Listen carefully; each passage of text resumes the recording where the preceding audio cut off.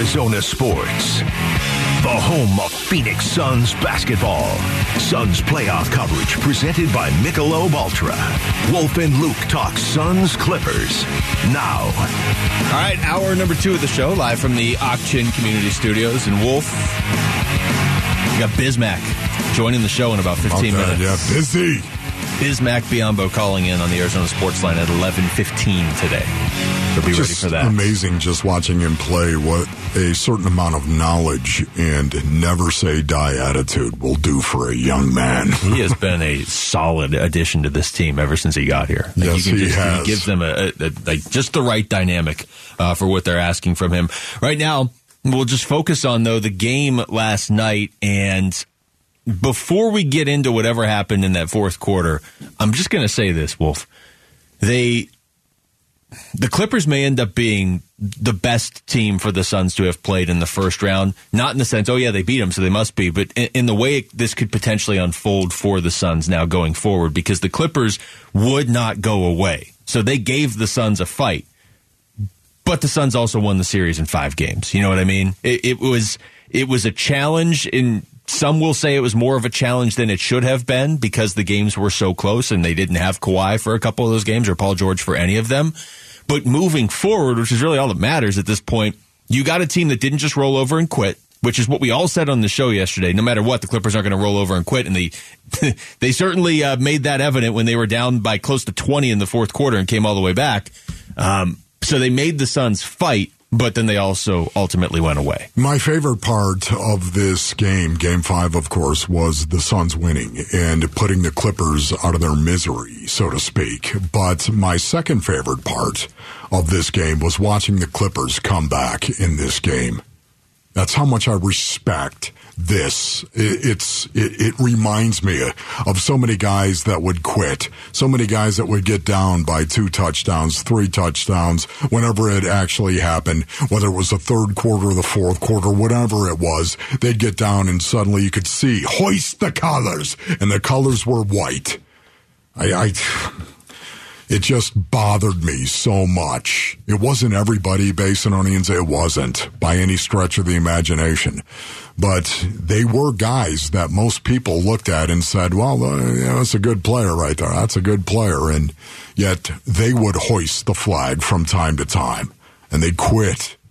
Watching the Clippers play and watching them ball and refuse to quit, even though they were up against it, and we all know it. Even though I believe the Suns thought, we've just got to get some space. We get a little space here. We separate ourselves from the Clippers. They're going to go bye-bye. They're going to pack it up and move to a new river. And that was not the case. It was not the case. They came roaring back in this game and would not quit. It says so much about those guys. That was my second favorite part of last night. Just watching what a human being can do and a collection of human beings can do when you never, ever say die or raise that white flag.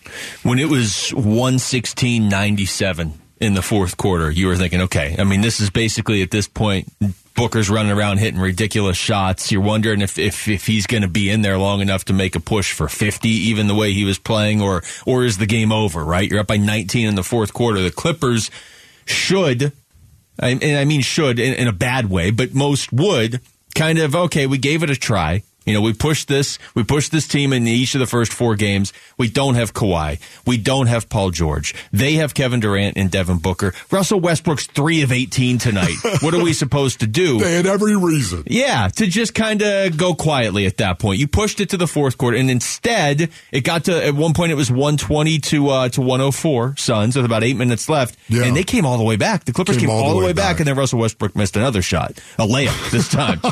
So for him to you want to pile on Russell a little bit right there. But I mean, he was kind of the heart and soul of that team for this series, and even when he couldn't make a shot, the rest of the team didn't give up. You know what I mean? Hey, let the truth reign. Absolutely. He had a rough game. There's no doubt about it. But just thinking about it, the Clippers up 70-61. The Suns gave up 70 first half points. Yeah. to a team that didn't have Kawhi Leonard or Paul George. 70. Man, that was an eye opener. That concerns me more. Like but think about what happened. What happened? Okay, they gave up 70 points. How was that third quarter for the Phoenix Well, they Suns? scored 50. Devin Booker outscored the Clippers. Yes. Did you say? Think about that. 50-24. I'm trying to remember, when is the last time I've seen a team score 50 points in a quarter? My memory's so bad that day. I'm sure Golden State has done it at some point, but I can't think of a time off the top of my head. 50 points. I thought it was a typo. It's a 200-point pace. The Suns came out in that third quarter, and it was led, make no mistake, by bad man himself, Devin Booker. It was led by Devin Booker, holding the tip of the spear in his hand. It was led by him. But they came out in that third quarter and said, no, this isn't going to happen. Okay, so that's the urgency that I wanted to see in the first quarter. This is why I think the Suns need to develop this killer instinct. And I know we'll talk about it a little bit more, but to me, that's what they need to develop, a killer instinct. And this, if you know what I mean. Finish him. Is that what you're saying? Of course. I just didn't want to say listen it right to the Mortal Kombat guy, but obviously we're Booker be saying it at some point. Here's Booker after the game talking about the importance, obviously, of playing to the final whistle. It's a roller coaster, a lot of up and down. Like you said, one bad minute, they hit 4 threes. That's 12 points. It changed it to a 4 to 2 point game, and I think it's a good lesson for us moving forward. Don't play with your food. Finish out as strong as you can, and just keep playing all the way to the whistle blows. It's good advice. Don't play with your food. Okay, see that right there? He just acknowledged it. Don't play with your food. Play to the whistle, and he did it in the book kind of smoldering way, right there. Right, it's very understated. He just acknowledged. We kind of, that's what we did. There are times where Booker sounds like a grandfather when he was like 19. You know what I mean? Where he's like, hey, don't play with your food. Yeah. Let's get this back on track. But again, you had two forces working here in this series, Basin Onions. You had the desperation of the Clippers. The desperation. No, we don't have Kawhi Leonard. No Paul George. No chance. Oh, yeah? Watch this. Okay, so you had the desperation of the Clippers, and then you had the expectation of the Phoenix Suns, where everybody in the world knew that the Phoenix Suns were going to beat the Clippers. The only question was how many games? How many games? Unless you're Kendrick Perkins. And then Perk, even then, thought Kawhi Leonard was going to play, of course. So he had no idea of knowing that. Yeah, it's tough. It's tough to make predictions in the playoffs, and then a guy gets hurt, and it's like, oh, you were wrong. Well, who got hurt? Exactly. That matters. So you had the desperation and then the expectation. And the expectation is like playing your little brother in one-on-one out in the driveway, where you know you're going to beat him. It's just when and how. But also, I don't think the Suns were losing this series whether Kawhi played or not. Now, it probably would have gone deeper, and we'll get more into this, but Booker's hitting another gear. I do wonder if some of this is fueled by how poorly last year ended. And I don't think they've really had to. I was telling Aaron before the show, it's like in case of emergency, break glass with Kevin Durant. Yeah. Like if we have to go to him, we'll just this guy standing over in the corner that quietly has 31 points. Yeah. If we have to go to him, we will. So I think the Suns would have won this series anyway, but it couldn't have worked out a whole lot better because they got it done in 5, but they had to work for it too. I'm totally with you on this right here because, again, it would have moved. It would have changed. It would have focused the Phoenix Suns. I believe this. It would have focused them even more if you had Kawhi Leonard and Paul George playing. Now, all of a sudden, okay, well, this is going to be tough now. The intensity would have been there. You wouldn't have had to try to manufacture that intensity. It would have been there. Yeah. The one thing I will say is if they had Kawhi and Paul George and they started the series with a win, that because it's so early in the development of this Suns team as a team, that would have made things interesting. If you're down 2-0 going to LA and they have Kawhi. But again, I'm going to take the team that has Devin Booker and Kevin Durant right now, and I assume they're just getting better as we go. We come back, we'll talk to one of the players on the team. Bismack Biyombo joins us next. It's Wolf and Luke on Arizona Sports, the local sports leader. Arizona Sports, the home of Phoenix Suns basketball. Suns playoff coverage presented by Michelob Ultra. Wolf and Luke talk Suns Clippers now. You know, we had this conversation going into the game yesterday, Wolf, about the Suns bench potentially seeing a little bit of a rotation established there. Josh Okogie played 33 minutes, so he continues, and I think now. I shouldn't say that. We'll have to see how Monty feels about the matchup with Denver. But remember, Okogie was starting a lot towards the end of the season. Then he goes into sort of it wasn't even a 6-man role at the start of the series. He was just kind of on the bench. But he really kind of carved out to that role of he played 16 minutes more than Torrey Craig last night. Torrey Craig played 17. Okogie had 33 minutes, scored 11 points. But the other guy on that the bench that has been a big part of this, Bismack Biyombo, played 12 minutes last night. Nearly had a double-double. Yes. You have a guy come in and, 8 points, 3 blocks, 8 rebounds, couple assists. Yeah, how long did he play? 25, 30 minutes? No, he played 12 minutes, and he did all that. Love watching him play. And not only did he do that, he's joining us right now on the Arizona Sports Line, so this worked out pretty well. Joining us right now is Bismack Biyombo. Bismack, thank you for the time, man. How you doing today?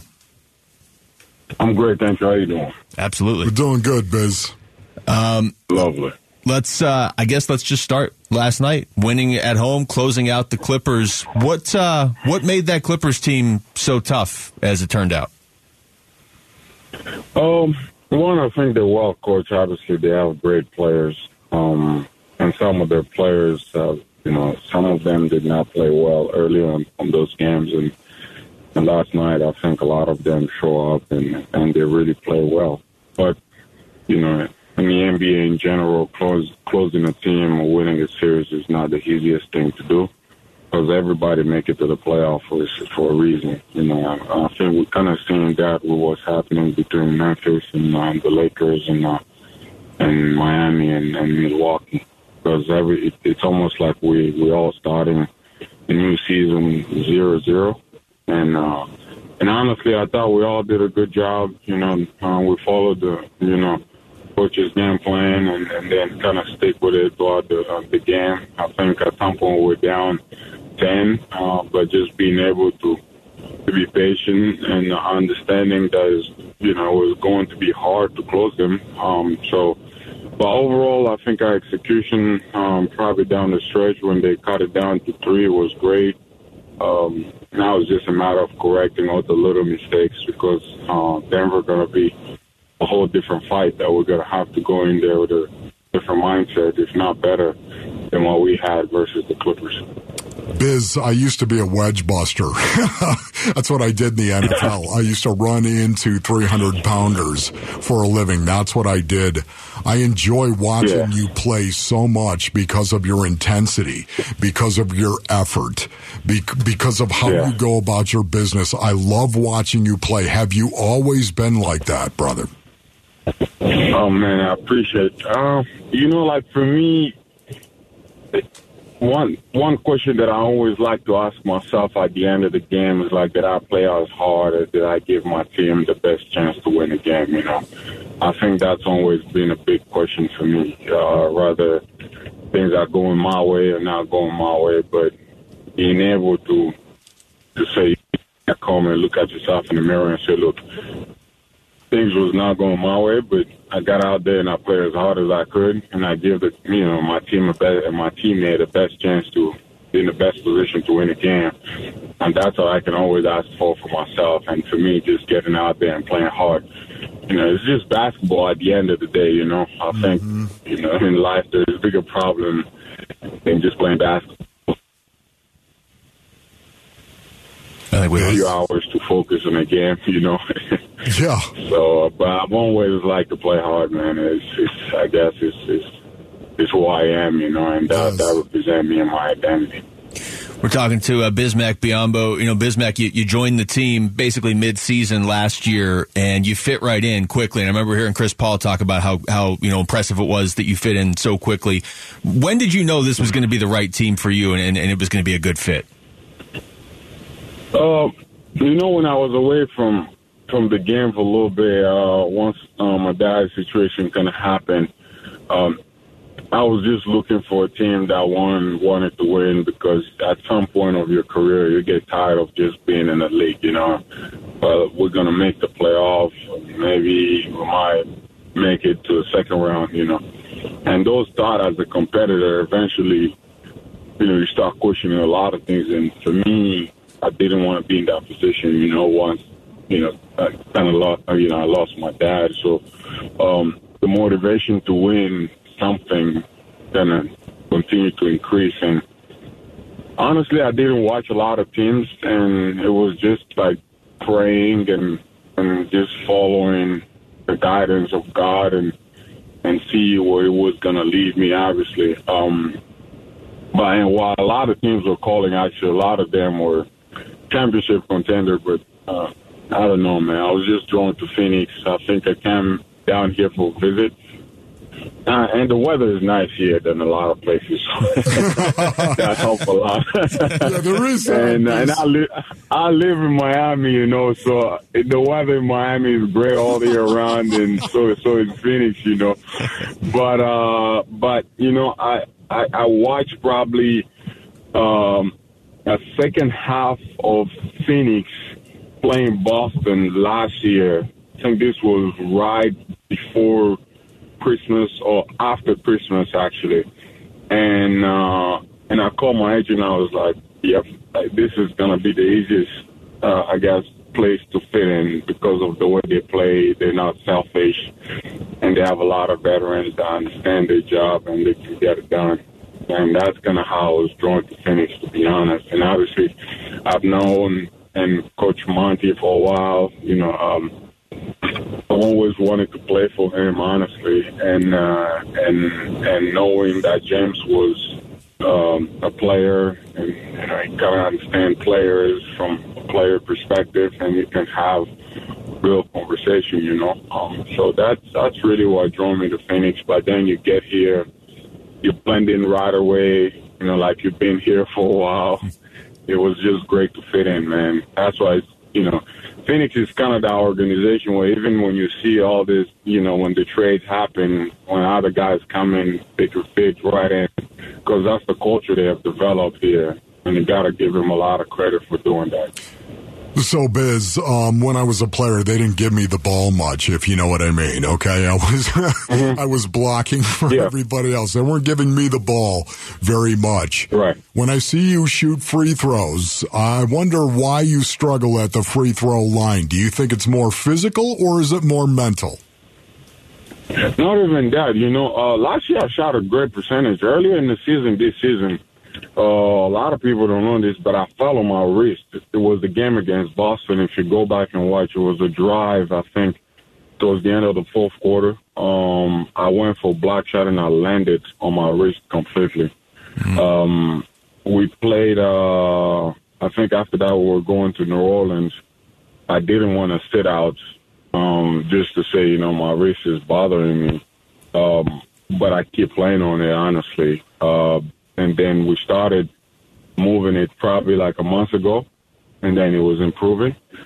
And the more improvement the wrist was making, I guess the self-confidence in the wrist was getting back. But one thing about me also is that I don't like to sit just to sit. If I can get out there and compete, I'll get out there and compete, man. One of the things that's who I am. That's not going to change. And no matter when I struggle or not struggling, if I have a slight chance of getting out there and compete, I'll do that by any means. Talking to Bismack Biyombo. Bismack, I got to ask you about your teammates' game last night, Devin Booker. When he has a game like that, what is it like for the rest of you guys on the team?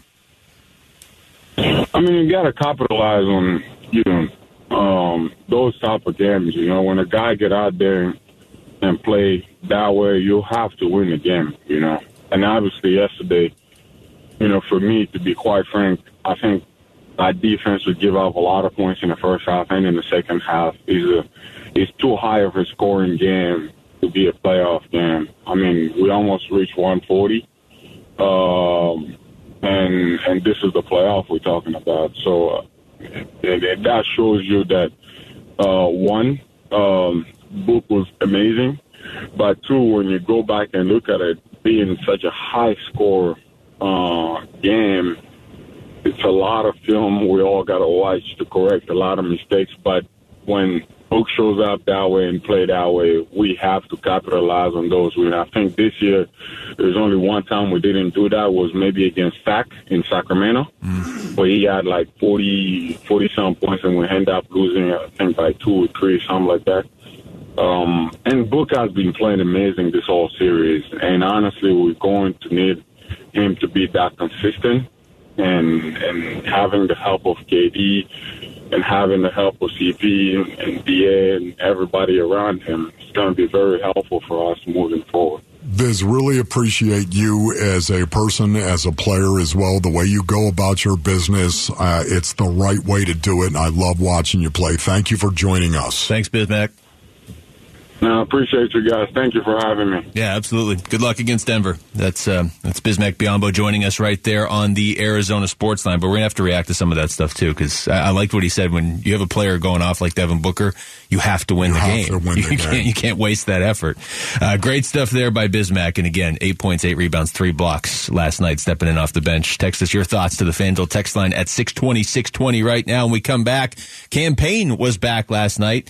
Didn't play a lot of minutes, though. Why? We'll get into that next. It's Wolf and Luke on Arizona Sports, the local sports leader.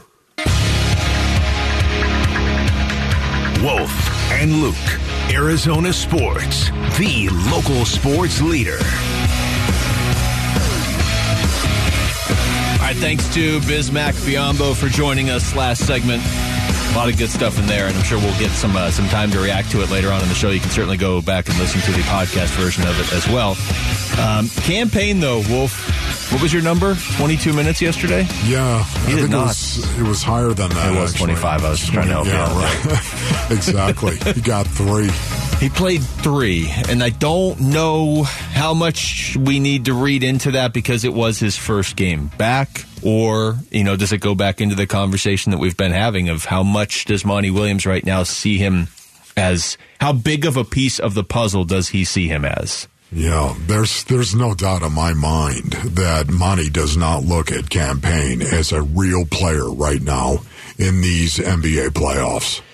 Yeah, that's the way it looks to me. Well, and how do you win that back, right? If you're not playing, and they've found other ways. It's not like Chris Paul had to bring the ball up the floor a ton last night, and it's like we're going to have to play Cam Payne out of necessity because they're finding other ways to do that. I don't know. Some of it, I think, was just the simple fact that it was his first game in these playoffs, and it's tough to get thrown into the fire in Game 5, and the Clippers are desperate, and the Suns are trying to close it out, and you're just trying to play your first game in a few weeks.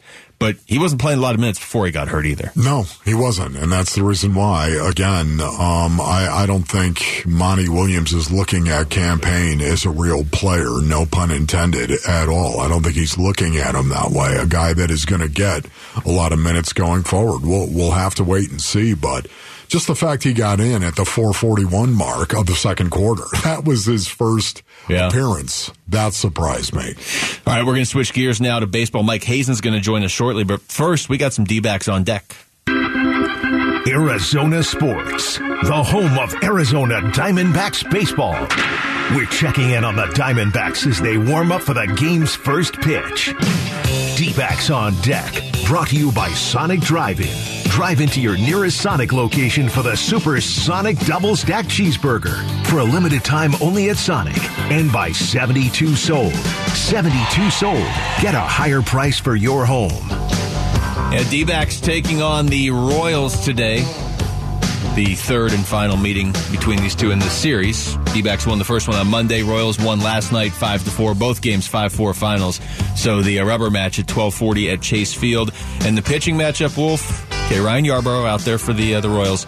Zach Gallen out there for the D-backs. Okay, so you feel good about that, right? Especially knowing that it's the rubber game. Here it is. He's doing Zach Gallen things again. He is doing Zach Gallen things again and looks unbelievable in the process. His last 3 starts, he's pitched 20 2/3 innings.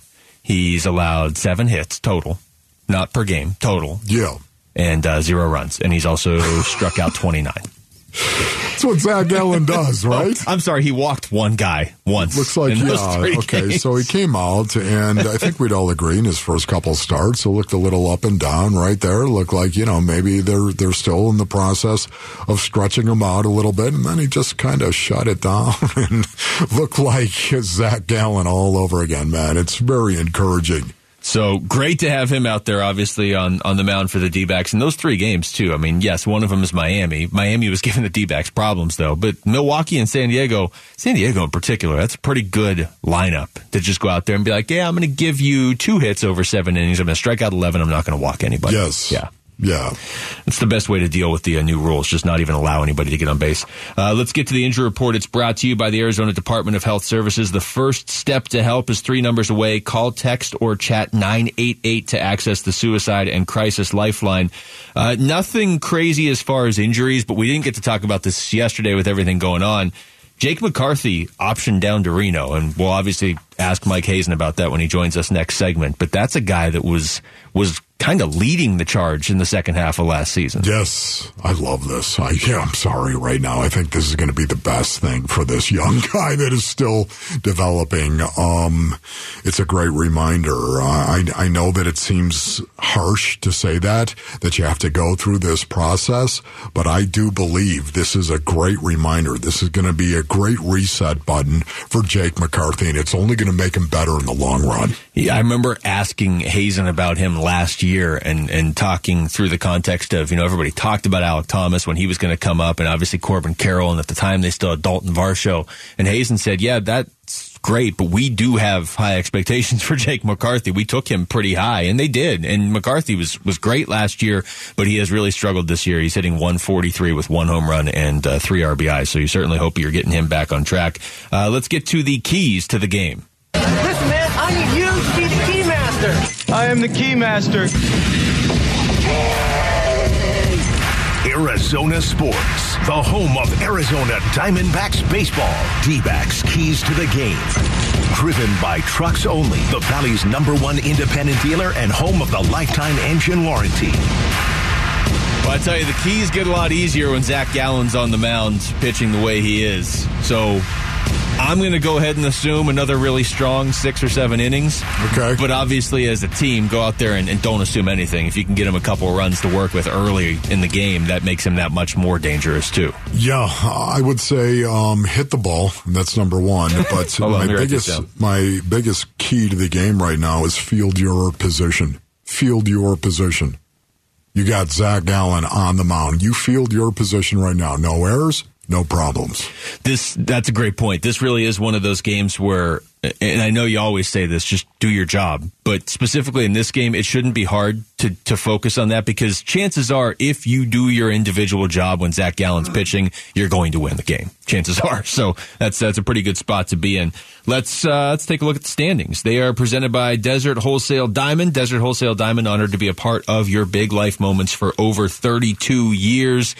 The D-backs are in second place now, a half game back of the Dodgers, who are starting to catch fire. But at 13-12, the D-backs in second. The Padres are a game behind them. The Giants are a game behind the Padres. And Wolf, I know this makes you happy. Colorado is in last at 8-17. That's right. Hang in there, guys. Hang in there. Just keep your head up right now. Square the jaw. Keep your head up. Hang in there, Rockies. I've got their lineup, not the Rockies lineup, but the D-backs lineup here for today as well. Ketel Marte is leading off, Emmanuel Rivera, Lourdes Gurriel, Christian Walker's batting 4th, Evan Longoria DHing 5th, Corbin Carroll, Nick Ahmed, Alec Thomas, and Jose Herrera is batting 9th and catching for Zach Gallen today. So that's the lineup that they'll run out there as they try to stay above 500 and try and win another series early on in this season. And to get some more insight on that, Wolf, you and I could just talk about it, or we could talk to the general manager of the team. Oh, that's so much better. And Mike Hazen will join us next. It's Wolf and Luke on Arizona Sports, the local sports leader. You've been listening to D-backs on Deck. Brought to you by Sonic Drive-In. Drive into your nearest Sonic location for the Super Sonic Double Stack Cheeseburger. For a limited time only at Sonic. And by 72 Sold. 72 Sold. Get a higher price for your home. The home of Arizona Diamondbacks baseball. Arizona Sports, the local sports leader. Diamondbacks front office focus with Wolf and Luke. D-backs taking on the Royals here in about an hour, trying to get back into first place. Catch the Dodgers again, just a half game back. And joining us right now on the Arizona Sports Line is their general manager, Mike Hazen. Mike, thank you for the time. How are you doing? Hey, guys. Good. How you doing, Mike? Mike, we're about 25 games in right now, so I'm sure we've asked you a version of this question before, but when is the sample size big enough where you can start to draw some conclusions out of what you've seen? Yeah, I mean, we're getting there. I think in the next 20 to 25 games, probably, usually by June 1st, okay. is a good marker for us when we get about 60 days into the season. But we're starting to see some things, I think, that we feel like are real. I think some of the improvements we made on the infield defense, I think, are real. I think that, from an offensive standpoint, I think we're hitting the ball pretty well. I think we need to continue to push ways to score outside of hitting the ball. I think that's been some of the gaps from the games offensively. And then the starting pitching has gone through some rocky times here that we know there's some youth there. We know we were going to kind of go through some ups and downs. We'll get that sorted out. Those guys will kind of hit their rhythm. That's an area that we need to continue to improve upon. We have a decent amount of come from behind wins, which is great. You like to see that in the team. I also feel like playing from behind all the time is going to eventually catch up to you. So those are some of the things that I think we're looking at right now. So, Mike, the first 23 games, as we know, very, very difficult right there. You finished 12-11 in those games. Would you have taken that if I told you that's what your record was going to be before the season started? I would have taken that. Yes. Like if you put a gun to my head and told me like this is going to be, you got to make a choice right now. Yes, I would have taken that. I think the way we played was pretty solid. We played tough. We played really good defense. We threw the ball, I thought, fairly well. Obviously, there's a few games in there that you want to have back, but you go through a season, that always happens to you. It's hard to say, you just reverse some of those games and you could have been sitting in a much better place. It's just not how the game works. But it is what it is. We need to, and I think this is the challenge for good teams. And this is the challenge of the Major League Baseball team. It's not a football season, right? We have 5.5 more months to go, right. A little less than 5.5 months to go. We need to continue to play well. And it doesn't really matter what the schedule is. There's no easy games on our schedule where we sit on paper. Every game is a tough game for us. We need to rise up and play well in all of those games. And regardless of who we're playing or where we're playing. And I think we're still searching for some of that consistency. We're talking to D-backs general manager Mike Hazen. Mike, we talked to you about this a couple weeks ago, Luis Gonzalez as well, and you both had a very similar answer of the one guy I'm not worried about is Zach Gallen, and he has gone 3 straight starts without giving up a run again. So how do you as a team, obviously you want to rely on that, but how do you not get so dependent on him, on just assuming he's never going to give up a run and just be perfect all the time? Well, I want to become dependent on him. We want to be dependent on him. It's a good place to be for us on a day that he pitches. Yeah, I think the question you're getting at is, we need to continue to show up offensively when he's pitching, and that because sometimes you can get into that. We've seen that happen before, where you kind of feel like, hey, he's going to go out and do his thing, and we still need to go out there and create separation offensively on those days, and we'll do that. And then underneath that, we need those other 4 days to mirror that stability. Probably 3, given what Merrill obviously can do when he's right. So those other 3 days are critically important for us to have that level of stability. And for the last 6 or 7 days, we haven't had that. We've made some moves. We're going to have to make more and to create some of that. But we're going to get there. These guys have good stuff, and I think from either a delivery standpoint or just a pitch execution standpoint, those are things that we have some control over. And so with improvement there, I think we'll see things move in the right direction. Mike, you guys sent down Jake McCarthy. Why'd you send him down? What do you want him to work on? Yeah, those from where we stood at the very beginning of the season, what he did for us in the second half, those are tough decisions. We just felt like we had to get him going. We felt like we were giving it time. We pushed ourselves to give it more time. We were challenging some of that stuff internally about what what the right thing to do was, and we just got to a point where we felt like we needed to kind of get him off the treadmill and get him reset and then have him come back up here. Obviously, if nobody remembers this, but we did that twice last year to him, and he came back better both times. I'm very confident that's going to happen. He's a dynamic player, but he's a better hitter than what he's shown. Clearly what he can do on the bases and defensively, but he's a better hitter. We saw that in the second half of last year. We're going to need that bat along with those other skills to be the team that we want to be, and we just felt like this was the right move at the right time. Talking to D-backs general manager Mike Hazen. Mike, you talked about the young rotation, and one of those tough decisions was obviously moving on from Madison Bumgarner. How much of the fact that you were going to have a young rotation, how much did that weigh into that decision? Not a lot. Look, we just got to a point where we made that decision. We spent a lot of hours over the last 3 years trying to get that going in the right direction, and the coaching staff and the guys down there, the amount of time and effort and resources they poured into trying to get that. I mean, ultimately, I have to take responsibility for all this. It's on me. And it wasn't a decision that we took lightly. There was a lot of debate and discussion into it. Losing a veteran starting pitcher, especially this early in the season, isn't something you necessarily sign up to do or want to do. But now we made that decision, and there's no looking back on those decisions, and we need these young guys to kind of step up. We hear a lot from young players. They just want opportunity, right? When we send them down at the end of spring training or we option them at some point in time during the season, it's just, what is it? Well, we just want opportunity. Well, now there's a lot of opportunity, and that opportunity is going to create some growth within that group. There's going to be competition within that group, and there's a lot of talent within that group. And so I think that's going to be a good environment to build the backside of our rotation as we go forward. Mike, have teams adjusted to Corbin Carroll? And if so, why isn't it working?